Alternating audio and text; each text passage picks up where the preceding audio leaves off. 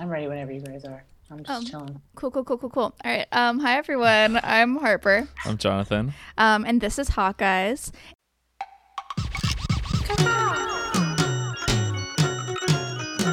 Authentic knowledge and feelings. I feel it. Okay, I know where you're going with this. You want a little clip that makes everybody laugh and feel good. You know what I mean? Instead it's like, whoa. But I'm really not funny. No. And we shouldn't have a podcast. What? Okay. Oh, Captain, my Captain.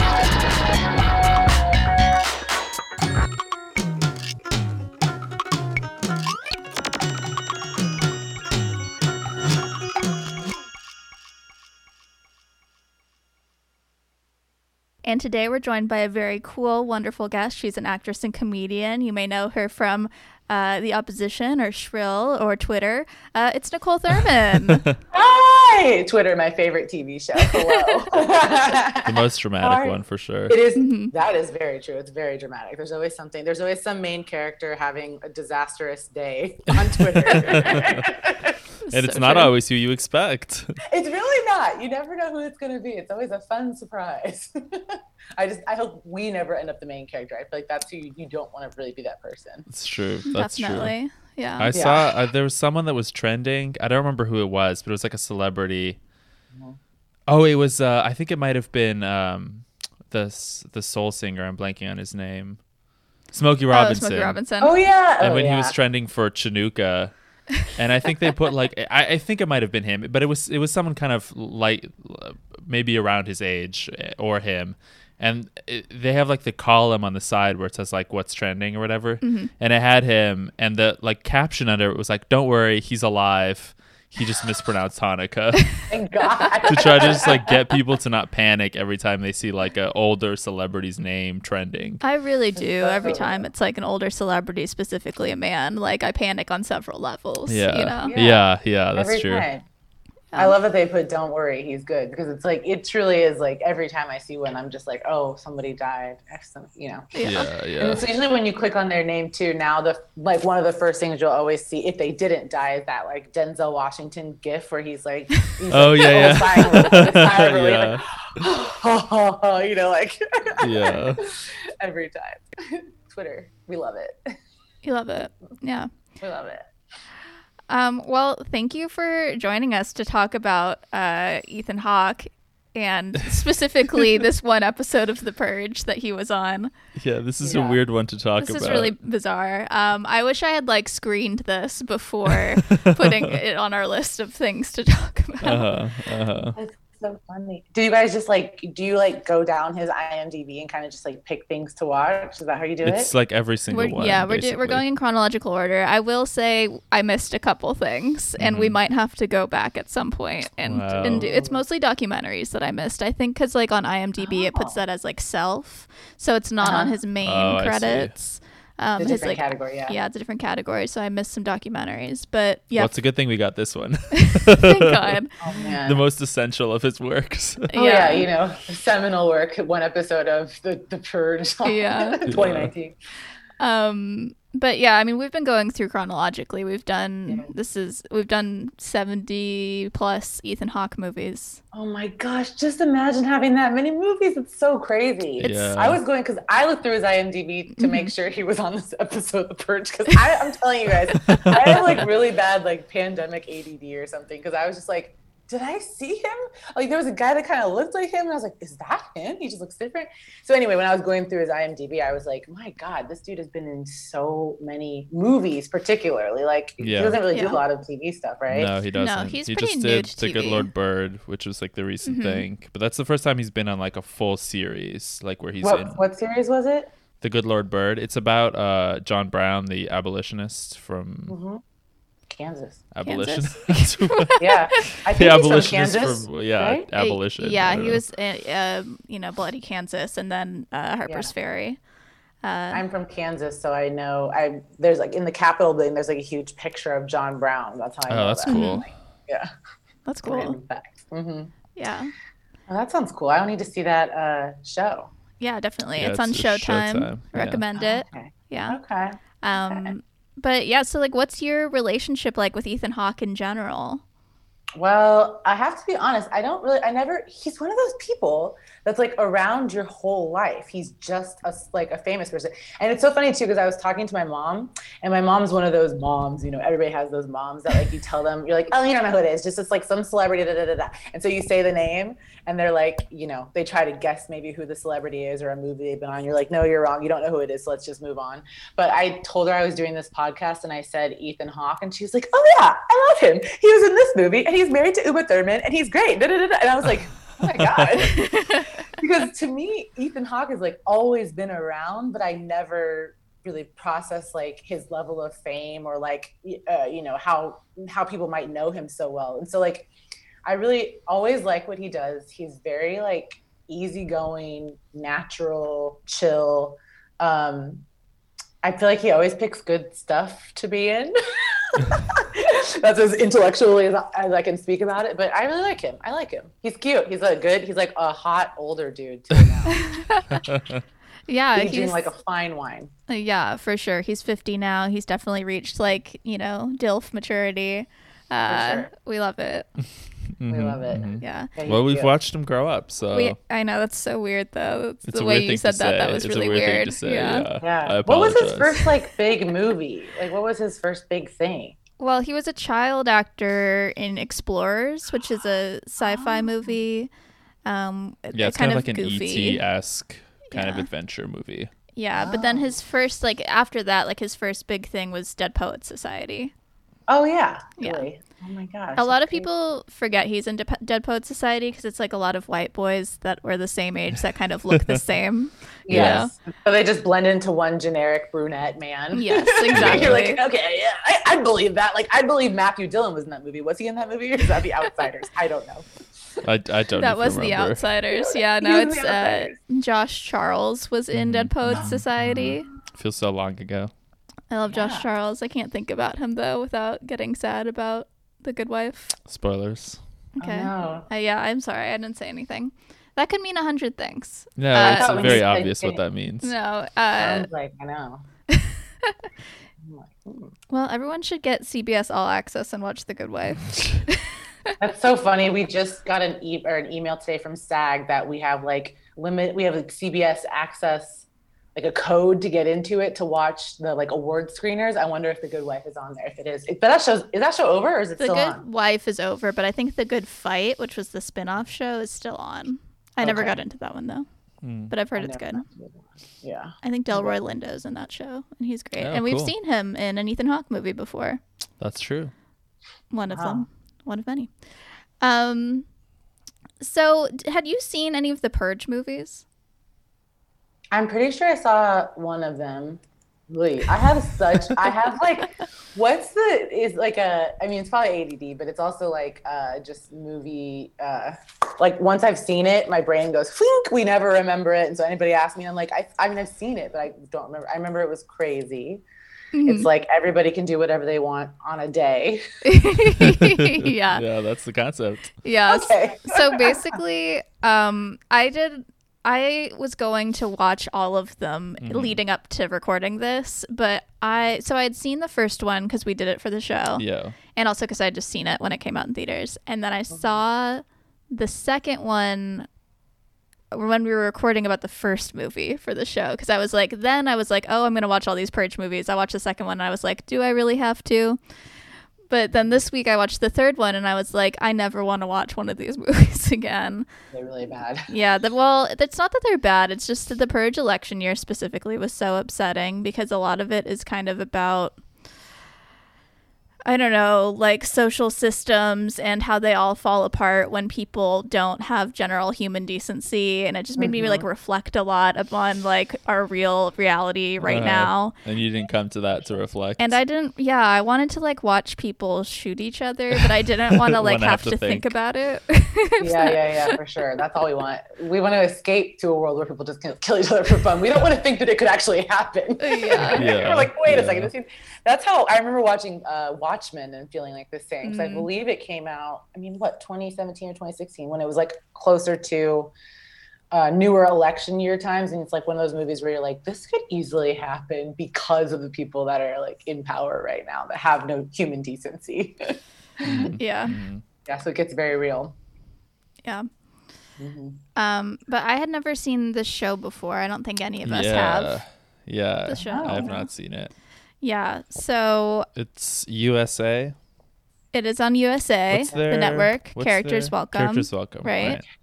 Is that? I think I did. I watched like some USA, like I just remember. I vividly remember watching. What was that spy show with that one dude? Burn Notice. Burn Notice. Yeah. A classic USA show. I remember. I watched like a fair amount of Burn Notice. That's amazing. You remember that SNL sketch that was like, "What is Burn Notice?" Did you ever see that? No, that's so funny. I did not. That's literally all I think of when I hear Burn Notice, because it was like, it's, the #1 show in America right now. Can you tell us one character on the TV show Burn Notice? And everybody was like, had no idea. I think I would fail because I don't remember any of their names. I remember his girlfriend was named Fiona. And that's the only thing. I don't remember his name or anyone else's. Yeah. And he had like a kind of like goofy friend. He did have a goofy friend. Yeah. Who was the guy from, what's that John Carpenter movie? Halloween? No, wait. That's just a basic Halloween movie. I'm really excited to know a John Carpenter movie. Well, he was in the big one, the one that horror people like that I can't think of right now. Not my genre. I don't know. Not my genre As we either. talk about The Purge here. Yes. Well, this kind of seems like an action show. It is, I think. Yeah. Okay. I have a lot of questions about this show. Okay. And it's great that none of us have watched it because we're not going to get any of these questions answered. I did read the Wikipedia page, so we might be able to get somewhere. The Purge. So this episode takes place over the course of like Purge night. Yes. Well, actually. But what I'm curious is like, this is, okay, all of the movies are like, it makes sense in a movie context that it takes place like over, because the first Purge movie takes place in one day basically. But how do they make, if the Purge is supposed to be like a once a year event, how does that translate into a TV show? Do you know what I mean? Yes, and I can tell you this. Oh, great. Okay. How exciting. So there are 2 seasons of The Purge. It did get canceled after the second season. Okay. This year it was canceled. So this was the last episode. This was the very last episode. Oh, wow. Yeah. Wow. So much left unresolved. Yeah. I know, right? Yeah. Well, I think that this one actually, the show falls between The Purge Anarchy and The Purge Election Year. So you could just watch those movies and slot it in there and get a sense of what happens. Except for that this show in particular is about what happens in New Orleans. So it's like very particular to the city and to the New Orleans Purge life. The Purge scene, the vibrant Purge scene. Yeah, the vibrant Purge with scene. the it's a lot of jazz, very large drinks, and lots of people dying. Yeah, and that's different from, I think the first Purge movie with Ethan Hawke was in like a, upstate New York or something like that, wherever he is. And then the second one is in a city, but I don't think it was New Orleans. It was maybe Washington, D.C. The third one is in Washington, D.C. also. So it's like different areas are covered. I love the idea of... Sorry. He's in all of those movies, Ethan Hawke? No, he's only in the first one. Yeah. First one, okay. Yeah, and then after the first one, Frank Grillo kind of becomes the leading guy. He looks pretty good in those movies. I'm going to say that was like a big draw for me. Is Frank Grillo looks pretty good. Once I got this Frank Grillo. And then there's the other guy who the character's name is Dante Bishop, and he's the only character that's in more than 2 Purge movies. He's in the first 3. Oh, okay. He's the homeless guy in the first one? Yeah, he's the homeless guy in the first one. Then he like starts the anti-Purge revolution, basically. So that's cool. We love him. Except for then in the third one, spoiler alert, he dies, and it was like, tragic. Why'd they do that? Why'd they got to do that? Don't I love the idea of setting a Purge TV show in New Orleans, because you can do anything you want on any night in New Orleans. You can just walk around with open alcohol and no one's going to say anything to you. Every night is the purge there, truly. Yeah, you're going to really have to get extreme to make it seem like you're not just having a Tuesday in New Orleans. Exactly. Yeah, I think that's kind of the idea behind the Vampire Diaries spin-off Originals. I don't know if you've seen that, but that takes place in New Orleans. And so basically the vampires, like, you know, the creatures of the night have free reign over all the people and all the tourists, you know? That's fun. Yeah. Oh, that's fun. Yeah. But what was your question? I think I got really sidetracked from your question that you asked about 10 minutes I was ago. asking about how if the purge is like one night a year, how do they make that into a TV show? Like, is every episode take place on the purge, or if I read the Wikipedia page correctly, the first season was all over purge night. The whole first season was one night, kind of like an episode of 24 or a season of 24. And then I thought 24 was like each episode is one day, right? No, it was an hour. It was an hour. Oh, Yeah. Wow, that's crazy. I think you'd really like 24. I gotta tell you. Really? Yeah. That's funny. I never watched that show, but it was on for a while. Like it seemed like it was good. Yeah. It's a cool concept, at least. Yes, Yeah, for I sure. mean, in retrospect, it was like a little. I mean, it was like a post 9/11 show, like just Right. after, so it was pretty heavy on the terrorist torture Oh, stuff. Yeah. I did know that about it.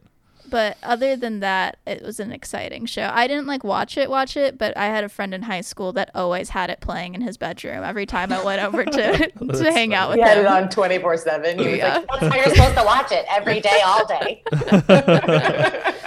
Pretty much. Yeah, so the first season is like 24, and then the Okay. second season though is about the larger government conspiracy, and it's about Gotcha. how the NFFA, the new Founding Fathers of America, Right. which is like the political party that rose after the 2014 social collapse or whatever happened in America in this universe. So the NFFA is the government basically now, and they, you know, created the purge, and you're only supposed to kill people on purge night. You could do whatever you want on purge night, but they actually were killing detractors off purge. Mm-hmm. So other times of year. Right, and we see some of that in this episode. Yes. Yeah. And so Esme, I believe in season 2, is the woman who was trying to like reveal Right. the truth about them. And so I think season 2, there are lots of different storylines that happen throughout the season, but one of them is about, you know, trying to uncover and unveil this situation. So do you think that it leads up, like all the previous episodes lead up to Purge Night, and that's like the finale? I think so. Okay, interesting. For this episode or for this season or yeah. the first season? Season Because the 2. first season you said was all purge. I think so. That would be a lot. I mean, that's like a lot. That is a lot. Yeah. It just feels like it would be like a very intense show to watch every week. They're just purging, and you're like, okay, y'all are losing it for 12 episodes. Yeah. Okay. Yeah. I'm reading info on it while you guys are talking. To me. Like, okay, what did I miss? So that's why I'm looking down. But yeah, interesting. Yeah. Well, maybe we should explain who Ethan Hawke is. Right. Okay, so Ethan Hawke plays a character named James Sandon, and he was in the original Purge movie, Yeah. and we follow him in that movie. He's like basically He's like a security expert. He is a and so he security like expert. makes like home security systems for rich people to defend themselves on Purge Night. Mm-hmm. And he's like, oh, this is the best security system, but then it turns out it's not so great. It's not so great now. And people are able to break into his house. Yes. And it's a bit like what was that movie? Panic Room? Yeah. Mm-hmm. Yeah. Panic Room. Yeah. That was a That was a a good movie. crazy movie. Yeah. And Jared Leto had the cornrows. Oh yeah, I forgot about that. I just really remember like Forrest Whitaker, and that was young Kristen Stewart in that movie. That was one of her early roles. Yeah, and who's the lead? Jodie Foster. Jodie Foster. Foster. Yeah, I watched that like a long time ago, so I kind of just remember. It's one of those ones where like if I watched it now, I would realize I recognized more people in it probably. Mm-hmm. But at the time, I just knew like Jodie Foster and Forrest Whitaker. I knew who they were. Yeah. For some reason, yeah, that movie's just kind of stuck with me. It's a good movie. David Fincher. Yeah. Oh, yeah. He always makes good movies. He does. Has And I Ethan remember Hawke the been in a David flashlight Fincher thing. movie? Hmm? Probably not. I said, has Ethan Hawke been in a David Fincher movie? Probably not. No. Right? He doesn't really he seem like should. that energy. But he should. He'd be good in it, I bet. Yeah. Yeah, I think Ethan Hawke is very consistent. I think even when he's in bad movies, he's like good in them, you know? Yeah. So Yeah. I think he could really bring it to a David Fincher movie for sure. But It's true. I don't know. David Fincher's so exacting. I don't know if their energies would like vibe because Ethan Hawke's like an artist, you know, and he likes to, you know, be in it. I feel like he's worked with enough directors though that I he know. can like adapt to different styles. And he is a director too, right? Himself. So like maybe he would be able to relate to a director easier that way. He Yeah. is, yeah. He's Work with directed 4 movies. Is Something like right? that. Something like that. Yeah, maybe 4. A documentary. A documentary, some features, and a short. Yeah. So yeah, let's get Ethan Hawke in a David Fincher movie. Yeah. That's what we're doing. That's our next goal. After we're done with this podcast, we're gonna After make we that get him happen. on our show. Yeah, after we get him on this show. So he Are you guys going to go appears- through? Oh, sorry, I keep interrupting. Go ahead. No, go for it. It's hard when it's on Zoom. 'Cause I'm like, I think I was just going to say, you're going through all of the movies and things that he's done, and then that's the end of the pod. Like, you're just like, We're gonna So yeah, I The think we'll library. come back like once a year to do like, you know, a few episodes because he's so prolific. Like he has like 4 or 5 movies coming out next year. Like in a year when no one is working, like the man still has 4 or 5 movies coming out. yeah. So So we'll always have stuff to talk we'll about. always have things to Yeah. talk about. But just gonna like slow down. Yeah. yeah. Take it that's easy. true. Yeah. Yeah. Cool. Yeah. It'll be fun. It'll be nice to not do this so much, but still to be able to come back to it because he'll just never stop working. Yeah. Yeah. It's And true. you guys will never stop loving Hawk. No, never. Yeah. Your eyes are always on Hawk. I get it. Okay. Jonathan, what were you gonna say? Oh no, I was just gonna talk about his extremely brief appearance. Oh in the yeah. Okay, so this is the Purge season 2 season finale. 2 finale. It's called 7:01 a.m. because that's when the Purge ends. Yes. And Ethan Hawke is in it for like maybe 45 seconds. Yeah. I was startled. We watched it. We watched his scene, and I said, if Ethan Hawke is not in this more, like I'm gonna lose my shit. Yeah, and I just kind of had a feeling at that moment that like I don't think he's gonna come back, and he did not, in fact, come back. I don't understand why they wouldn't have used him more, or like, you know. I don't know. Those 45 seconds are expensive. He's an A-lister. Probably, yeah. They probably had one day. They probably had 5 hours on one day to work with him, and then they were like, "We just got to shoot one. We only have one scene then." Mm-hmm. Yeah. I'm telling you, and I feel like it's such a terrible guess. I do not remember him from this episode. I'm gonna go back and watch it because I'm like, what happened? Like, where was he? It happens in like basically the first couple of minutes. Right and towards the beginning. his appearance doesn't really have anything to do with like any of the main characters. No. It's like you see the room where that one woman ends up at the very end. Yeah, the broadcasting room that's locked. So that's where it starts. And we Yeah. have the 2 guys that work for the company there, and one of them can't get in With his key with card. he's trying to get out Yeah. with his key card, and his boss is like berating him. He's like, you have to get this right. So he calls Ethan Hawke on like FaceTime, Yeah. and Ethan Hawke has like this insane hairdo. His hair was bonkers. I don't know why they did that to him because his character in the movie did not have Yeah, he this just hair. looked like very normal. Yeah, I mean, in the movie, his hair was like slicked back. Yes, but this But this was like slicked back and then like It was like weirdly like thick pointing and backward. big. It was like pointing. Yeah, like he sort looked of, like a like a cartoon villain, character or something. like an evil science teacher Oh, or yeah. something. Yeah, it's really He's giving strange. he's giving evil science. What's the show? Hunger Games. He's giving Hunger Games vibes too Uh-huh. because it's like very done. It's a very done look. Yeah. And So- he is explaining how to like reset the door so that it opens. And this doesn't end up affecting the rest of the It was supposed to be, I was reading it was actually a flashback, which I don't know how you could have possibly understood that. Yeah. Are you on Screen Rant right now? Is that? Yeah. Did you see me? How did you know that? I literally just went to it though. Because I was also on Screen Rant, which is where I read that it was a flashback. That's funny. I literally, as you guys were saying flashback, and then when you said Screen Rant, I was like literally just loading the page. That's so weird. Okay. That's funny. Anyway, but yes, I'm on there. Yeah. So I guess But whose flashback? the government. It's very So confusing. weird. I didn't realize that the first Purge happened in 2013 too. That movie was 2013. Yeah. Oh my God. Yep. I went to see that for Father's Day with my dad. That was his special Father's Day request, God, was I that we love see it. The Purge. Did he like it? He loved Was it. he We all had excited? a great time. It was a good movie. I remember liking it. Yeah. Yeah, it's a fun time. And Ethan Hawke plays a He's a- father. You know, True. it's Father's Day appropriate. Oh yeah, that is good. He's like, you will not, mess with my family. That's and you're like, that's the energy. This is for you, Dad. Yeah, that makes And- sense. And he's in this. He's still like playing the security expert guy. Yeah, it's the same character. Yeah. But he still has that job basically. Oh, yeah. Yeah. But this would have been before the movie.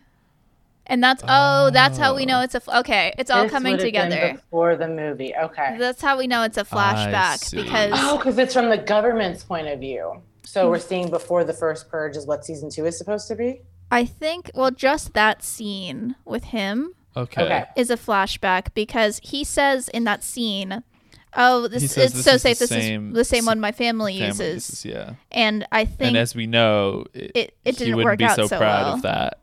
After And he that. died at the end of the Purge. Oh, he did? I forgot. Yeah, he died. So it had to be a flashback. Oh, okay. I totally forgot, honestly. Yeah. Yeah. I did Okay, that too. makes sense now. Because remember Lena Headey, Cersei Lannister, Yeah. she lives and the right, children right, live. Right. She always lives, didn't she? No, she didn't live in Game of Thrones. That's a lie. Never mind. Oh, spoiler to Game of Thrones. We watched the finale without having watched most of the show. So Yeah, I watched the first episode and then the last episode. So to my mind, the story's about what's his name? Bran. Yeah. Bran. That's the main character to me. That's all I hilarious. know. That makes sense. That checks out. Yeah, so we've unlocked a new level of understanding here. Ethan Yes. Hawke Yeah. died in The Purge, which means that the scene with him in the show was a flashback. Because the stuff that's happening in the TV show is happening between Anarchy and Election Night, Which means he's already dead. which means he's already dead by that point. Isn't I it believe. election year? Election year, whatever. Election Yes. year. Okay. Yeah. Gotcha. Interesting. It really is an interesting concept to do 3 or 4 movies and then a show somewhere squeezed in there in Yeah. the timeline. Yeah. It's interesting. Yeah, it's kind of They're like just Star trying to Wars where like the timelines jump back and forth. And Star Wars really confuses me with the timeline. So Yeah, I said I was going to make a chart for you. I need I'll to do see. my best. I don't know what I've seen of Star Wars. Like nothing. I need to get into it. Maybe that should be my Christmas activity. Star Wars? Star Wars. Getting into Yeah. Star Wars. That's funny. Just watch. I'll get into Star Wars all through this until 2021. I'm just watching Star Wars. That's what I'm doing. yeah. I do kind of like the idea of like getting into something after, but the thing is that now that Disney owns Star Wars, it's never going to stop. Like as Yeah. long as we live, it's going to be Star Wars. But like I do kind of like the idea of getting into something after the cultural like fervor has kind of passed. I don't know, cuz it's like there's less pressure. Like if you miss a week, your friends are not going to be like, "Oh, can you believe X happened on the show?" Like no one's talking about it anymore. Yeah. So it's kind of it feels less. I mean, I do like appreciate the social aspect of like being able to talk to your friends about a show, but like I don't know, it's nice when you don't have the pressure because it's like when a show is on, everyone's like, "Oh, you should watch the show," and then once it's ended, people stop talking about it, and it's easier to get into it. I think it's easier to get into it. And then personally for me, I think there's something about like you can really judge for yourself if you actually enjoy the show instead of just being like, yeah, I can't believe Emily went to Paris. I don't know why I'm referencing that. I don't know why. Like I haven't, but what I'm saying, I'm laughing at that because I literally just like saw it on Netflix and I was like, should I watch Emily in Paris? Because everyone was talking about it like a month ago. But yeah, it's like one of those things where you're like, you kind of just, I feel like a lot of times when you're watching along with everyone, it is such a social thing that sometimes it becomes a social thing without, you know, your own criticism or your own thoughts being able to be put into it. Yeah, yeah. So yeah, it'd be fun to like go back or like, discover it on your own later on. Yeah, and also you can decide later on if it actually is, if it's going to be like a long, like an enduring cultural thing, or if people are going to stop talking about it. Because like I remember when Tiger King was happening. Yeah. We were like, oh, it's gonna be Tiger King forever, and like we've all, I feel like for the most part as a culture, moved on from Tiger King, and we didn't watch it, and I was like fine not having watched it. You know what I mean? Yeah, I watched it. And that was one where I was just like, why is everybody enjoying this? Because to me, they were so mean to the animals. It was very hard to watch because of that, and I didn't feel any of that like joy in watching like trashy people or whatever, you know, like whatever I don't know what people were like going so crazy for. Like I was just like, it's a fine docuseries. It just didn't really speak to me in the way that it seemed to speak to all of Twitter. But that's also another thing I think about like social media. It just makes every conversation about every show so hyperbolic that like you don't get necessarily like the like nuance of it, or like you can't have a dissenting opinion or else you seem like a crazy person. Yeah. So yeah, I think I watched Tiger King, but I think I watched it a little bit after everybody else too. And I was like, yo, what are you talking about? Like, why are you so excited about this show? It's not that exciting. Yeah, I think the big thing about Tiger King was really that it was like the first like shared cultural experience after lockdown started. Yeah. I think that was probably more than the quality or the content of the show, the thing that like got everyone going. Absolutely. And because, it's now when people reference it, it's like you said, it's not an enduring thing in the culture. It's just like when you reference it, people are like, oh my God, Tiger King was this year. Like, yeah. It feels like an artifact of a very, very specific moment rather than like something like Sopranos or whatever, where it's just like, yes, it's from a certain time, but it's like also super enduring. Absolutely. Another show I haven't watched. Me either. Oh but it is like an enduring cultural, thing. So absolutely. Yeah, those shows last forever. You can go back and watch. People probably have watched them multiple times. Whereas Tiger King, you see it once, you're like, I think I'm good. Like I get it. I'm not going to go back through and see it again. Mm-hmm. Yeah. The docuseries I do want to watch that I didn't watch was Michael Jordan. What was it? Last Dance. Mm-hmm. So did you watch that one? You did? Yeah, it's really good. Yeah. Yeah, I loved it.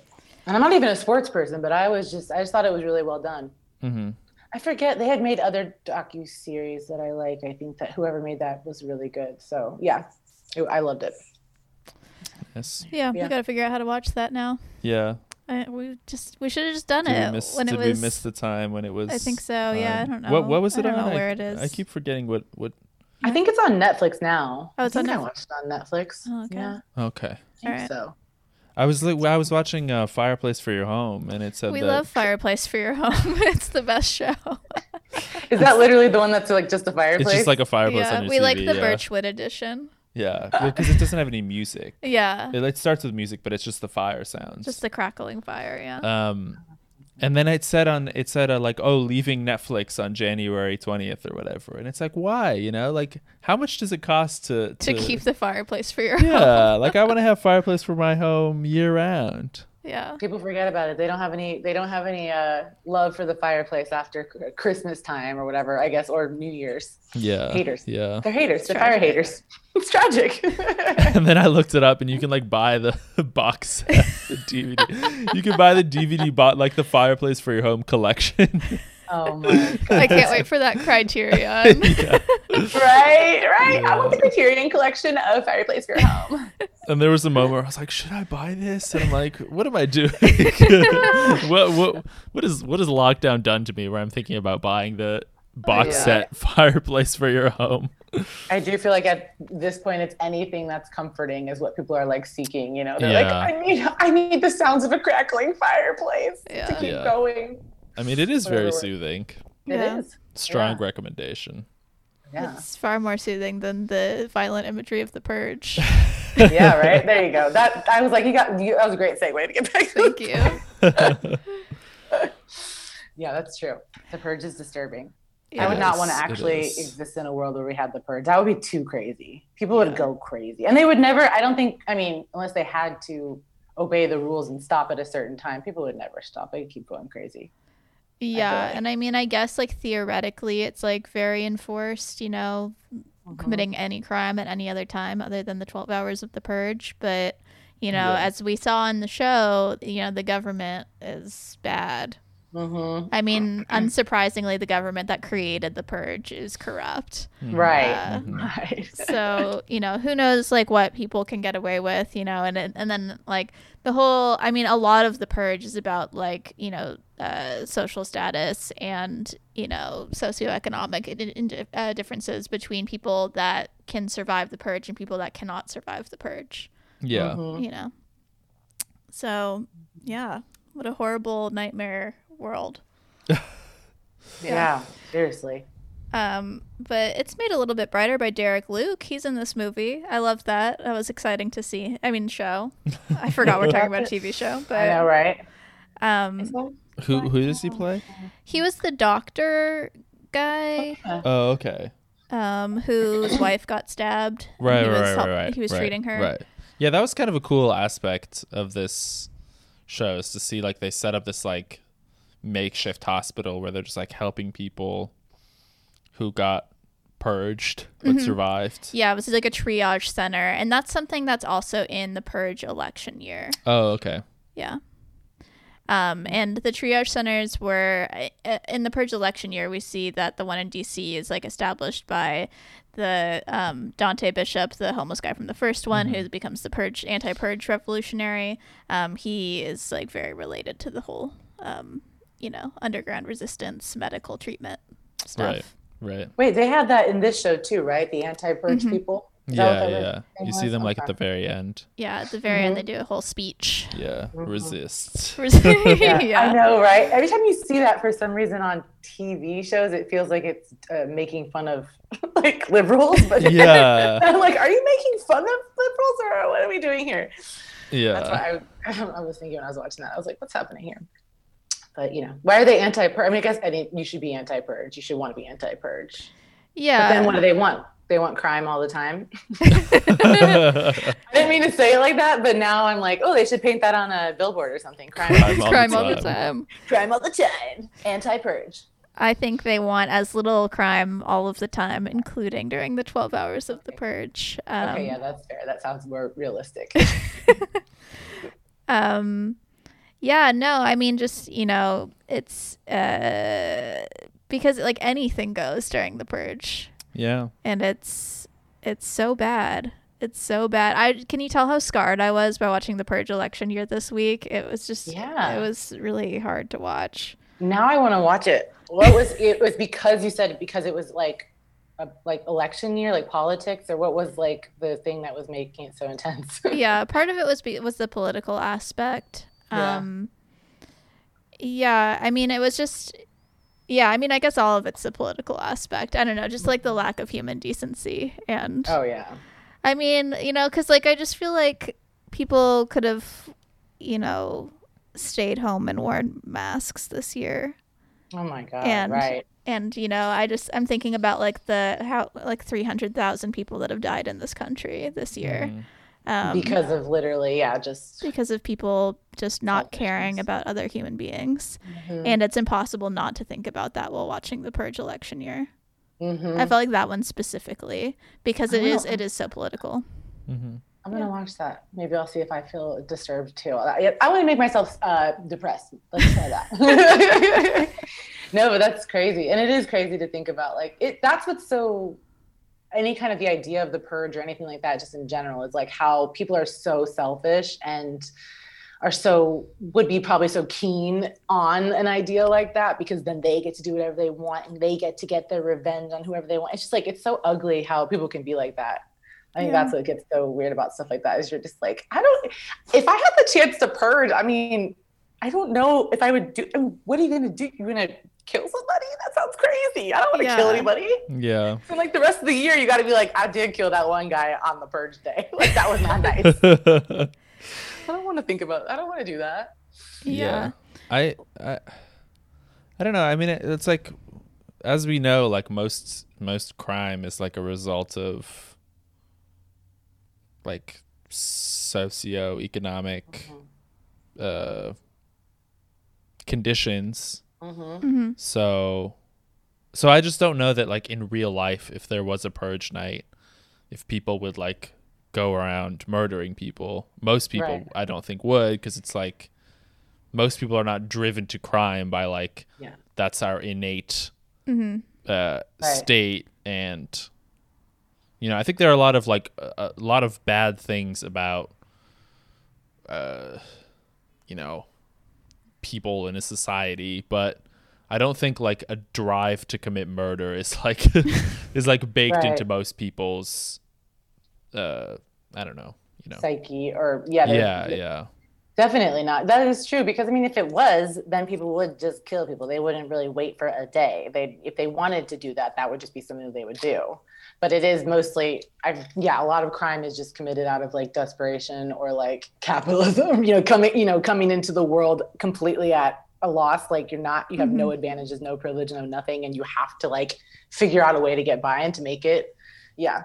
It's about necessity in a way. I mean, I feel like killing people just willy-nilly is more just like, that's more like what, sociopathic or, psychopathic. It's not just like in everybody's nature that if they had a free pass, they would just do it. Right. Yeah.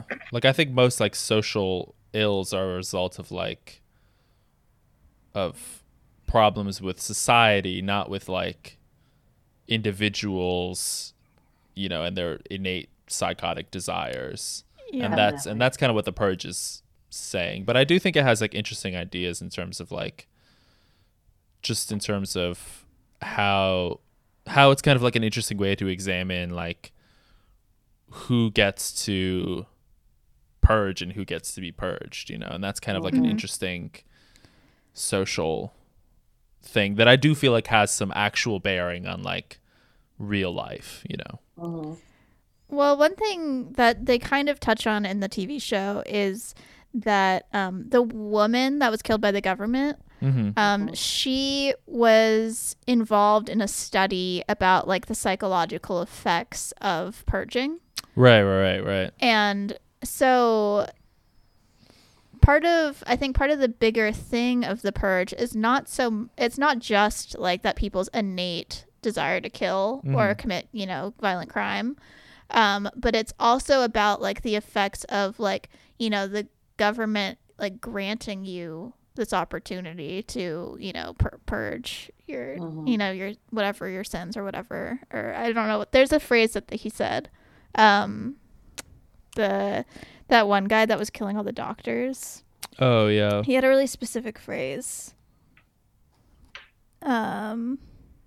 But anyway, so it's like when your government tells you can do this, and when everyone is starting to do it. I think like at the beginning, people didn't do it. I think that's the fourth movie. I didn't watch that one, but the first Purge is the fourth movie. And that's about when they did like a test run. They just shut down Staten Island and turned all of Staten Island into a purge night. Wow. And that was, their first big experiment with it. And they thought that like, no, and they also talk about this in the show. They didn't think anyone was going to do it really on that first purge night. But then I think slowly more and more people started participating. And so it did become like a social, like a cultural event, not just so much about a person's personal desire to murder. Absolutely. That's true. So as much as upsetting as this franchise is, like it does actually hit on some really interesting ideas. Yeah, I mean, there was that whole thing about like the whatever that experiment is where they're like administering like the fake electric shocks. So there's a lot of things that people will do because they're told. Yeah, or because authority says that it's that they have to or whatever. So that is an interesting side to it. Or like the Stanford prison experiment, all that stuff. Yeah. It is really interesting. It is one of those situations where you never know what you'd be like until you're in that situation. Right. I feel like there was some other thing that was like that, but yeah, those experiments where they have to shock someone. You're like, I would never shock someone, but then it's like, no, when they're telling you have to and you don't have a choice, it's a different kind of situation. The authority is warping your I don't know, your autonomy, your sense of judgment. I don't know what it is. Yeah. Crazy. Yeah. Well, yeah, so Ethan Hawke never came back. Oh, I know, isn't that crazy? Yeah, he was just a little short scene. Yeah. You know what it probably was too, is it was probably maybe they were trying to get like some more eyes on the show too. They're like, if we bring this big star who is the original Purge guy, then more people will watch the show. Maybe that's why it got canceled, because people were like, nah, we're good. Not even Ethan Hawke will save it. True. Or maybe alternatively, like they knew it was gonna be canceled or something, and we're like, oh hey, do you want to like get him in before it's over? On a big just bang, as like a last hurrah or whatever. Yeah.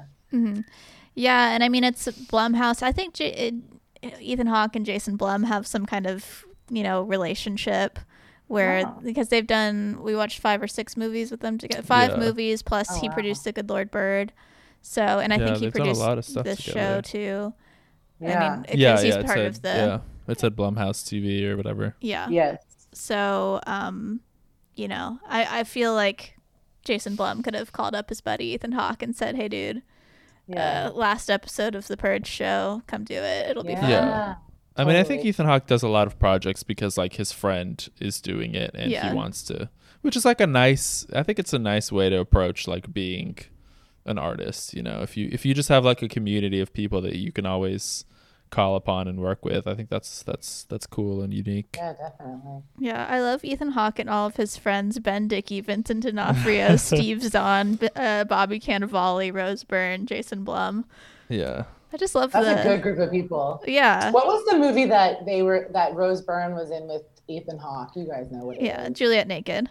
Yeah, that was a good one. I like that movie. Yeah. That was just a random. I remember seeing that. Yeah, that's a good group of friends. Those are talented friends you'd want hanging around. Yeah, definitely. It's true. Yeah. Well, do we have any more thoughts about this Purge TV show? Yeah, I feel like we didn't really talk about it at all. I know. I feel bad because I probably wasn't helping. I'm just like, so what about the fireworks on July 4th? Those are fun. But yeah, it was hard to I think it's also hard for me, it's hard when you like going into a show, the second, the finale of the second season, totally deep into it. And I'm not really much of any kind of action person. So I kind of sometimes will zone out on it. I'm just like, But I mean, I don't know. It looked okay. Yeah. it looks like an okay show. Maybe I'd watch another episode of it.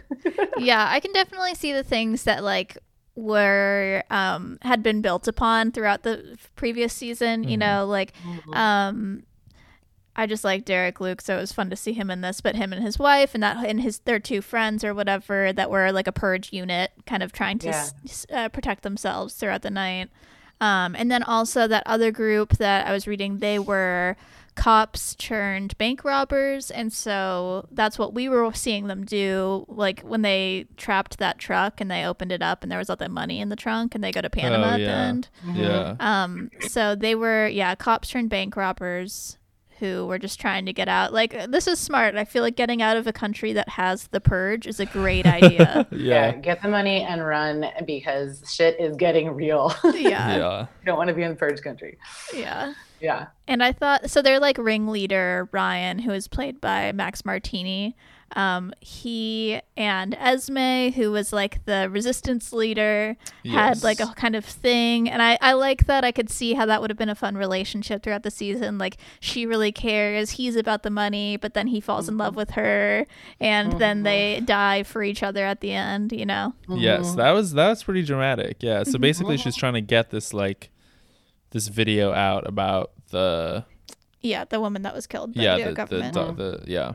And she gets to this room that we see in the very beginning, and I think she kind of knows that, like, because he tells her, like, oh, at 7:01, you know, the purge is gonna be over, so they're gonna have to arrest you. Yeah. But I think she kind of knows that, like, that's not what's gonna happen, because, like, obviously, like, the whole point is that she's broadcasting a video about, like, an extrajudicial killing, so she knows the government's willing to do it.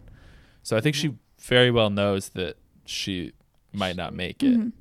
And he gets shot in this, like, hail of bullets. I didn't really understand why he got shot that way, because he turned around. Yeah. I didn't get that either. I was like, wait, what's happening? What's going on? Like, why did he stop shooting? Did he run out of bullets and I missed it? So. That's like the only thing I can think of. And then he turned around so he could look at her one last time before he died. You know? Yeah. You gotta have that moment over the glass. No. Yeah. And then they pull her out after she, like, broadcasts the message, and they're like, oh, we have to arrest her now. And then there's, like, the orders still stand. So then they shoot her. And that's the end.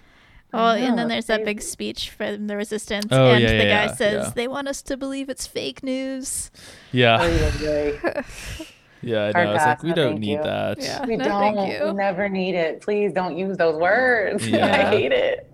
It's become so warped that there's, like, no way you can use fake news and not have it be, like, loaded with this connotation, because it's like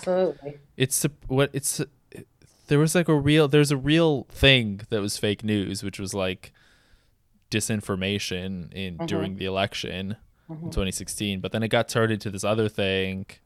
Anyway, we don't have to get into it, but yeah, it just should be avoided at this point. I agree. I wish they hadn't gone there. I was on board with this show until they went there, and now I don't think I'm ever going to watch it. well, I'll tell you what, they had me, and that's probably why they got canceled, because they said fake news on it. That's their fault. Oh, and then we see the guy that was killing the doctors. He, like, puts on the purge mask at the end. Yeah, they cut back and forth. Killing the doctors? Because it's his right. Okay. Yeah. I don't know. Fair. He's real into the purging. Because he can. Okay, gotcha. Fair. That's a fair answer. Yeah. Purge and purify, you know? Mm-hmm. That's what they say. It's gross. I hate it a lot. Well, I feel like there's definitely, like, some, like metaphor for, like, white supremacy and stuff. Oh, no, it's more than a metaphor. Right. Yeah, it's in the purge election year. This is just a purge election year podcast now, but, like, the government military guys, like, all have, like, Nazi and tattoos and, like, American flag tattoos on their head, and on their uniforms they have patches that say white power. Oh, wow. That's interesting. That is interesting, and it's interesting that when you have the choice to, like, completely overthrow the system and change the way things are, it skews, like, people skew toward that so easily. They're like, yeah, well, now we get to all be white supremacists. Like, wait, what? No, why do we have to go, like, that direction, you know? Yeah. It's crazy. Yeah. A light podcast about Ethan Hawke, they said. Watch some TV, they said. This was not an intentional act of subversion. We were just as confused. Yeah, I love it. When we get Ethan Hawke on the show, we're gonna have to ask him about this and what happened. Yes. He has to come on the show. Yeah. So adding this to the list of questions I have for him. Yeah, we're manifesting. Yeah, it, by talking about it. Yeah. What was it like to work with Jack Lemmon and Ted Danson in that movie that no one saw? Yes. And what happened with the Purge TV show? Those are our two questions. Those are our two questions. I love it. Yeah. Jonathan, do you have something you'd like to share with us now? Sure. Yeah. It's time for a Hawk fact. It's time for a Hawk fact. Ooh. Nicole, would you like to make a Hawk noise? That's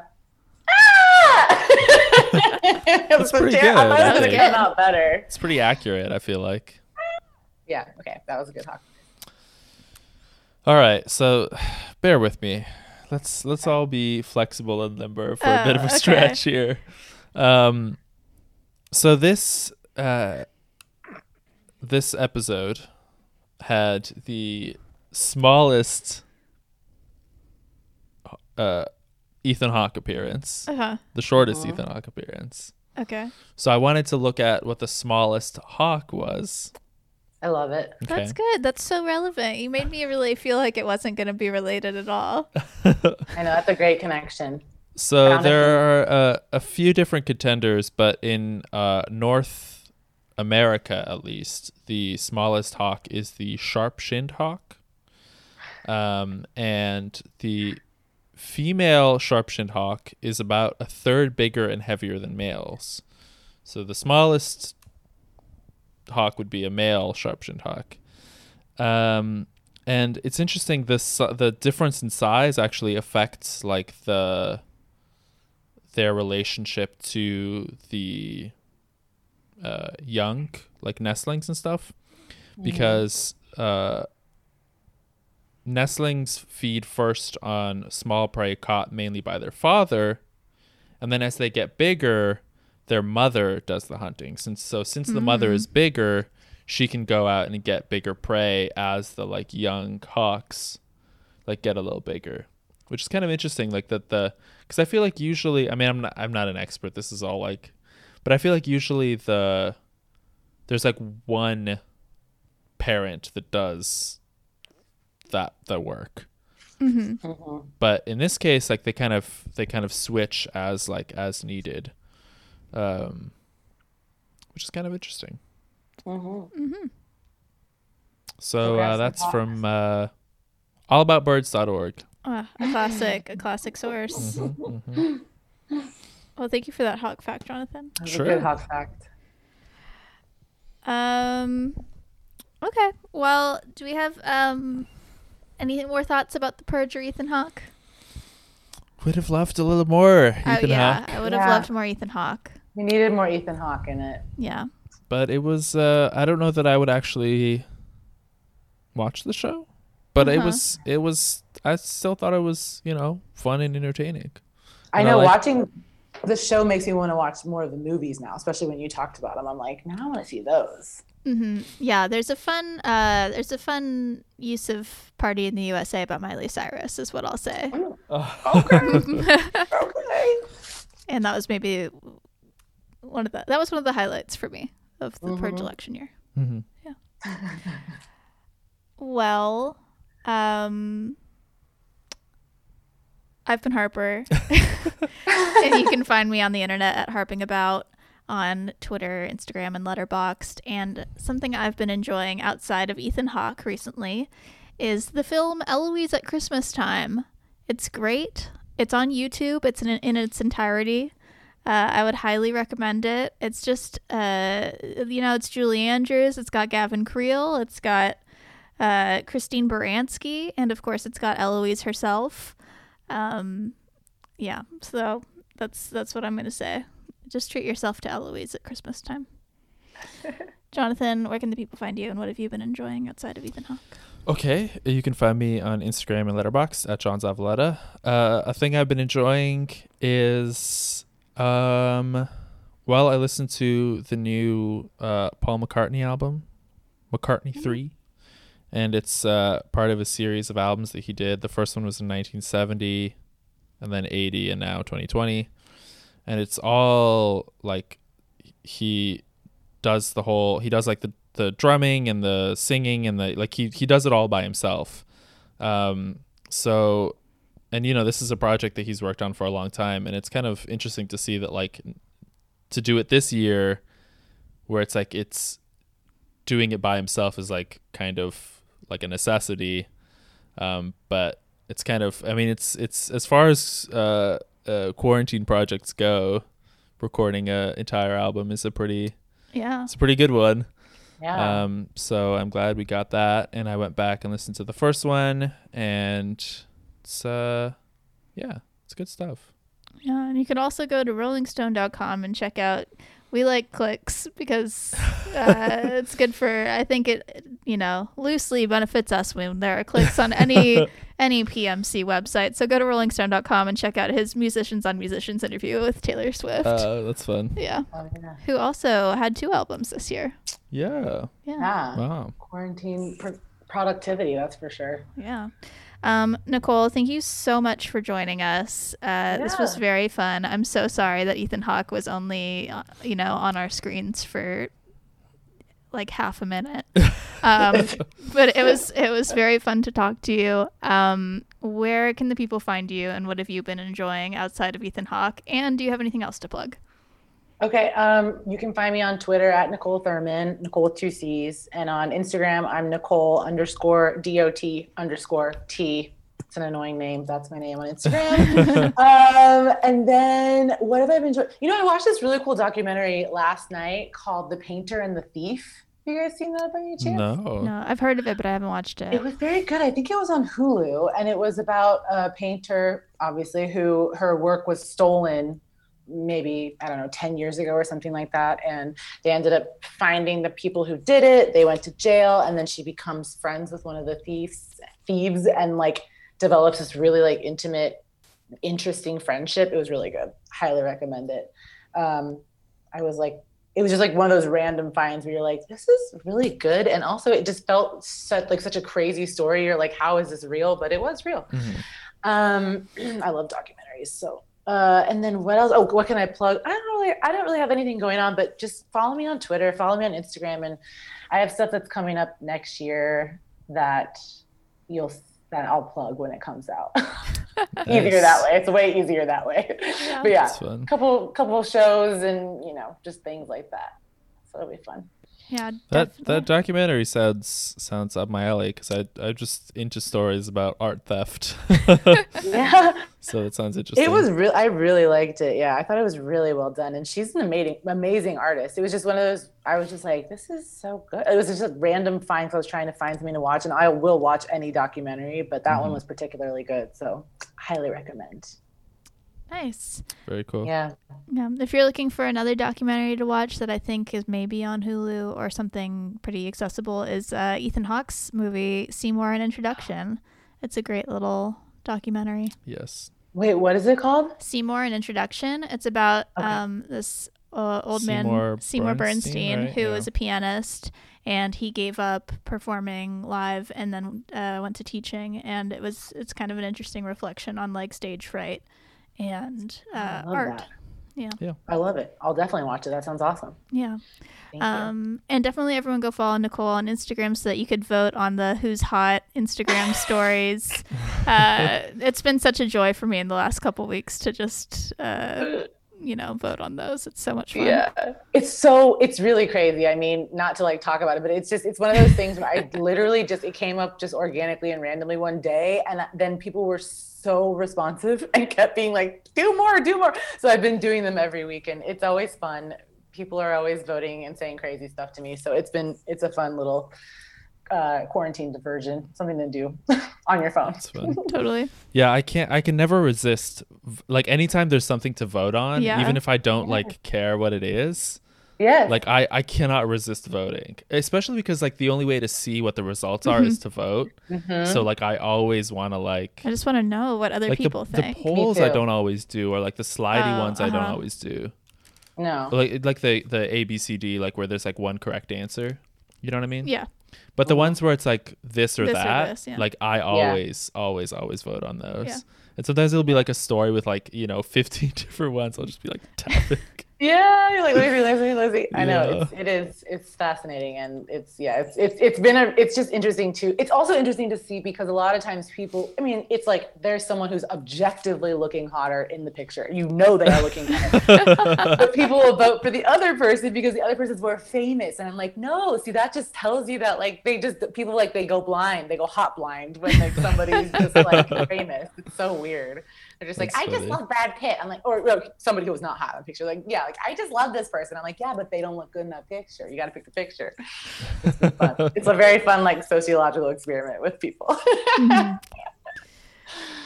And safer than the purge. Safer than the purge. Definitely a harmless experiment. Exactly. Exactly. Alrighty, well, thank you, Nicole, and good night, everyone.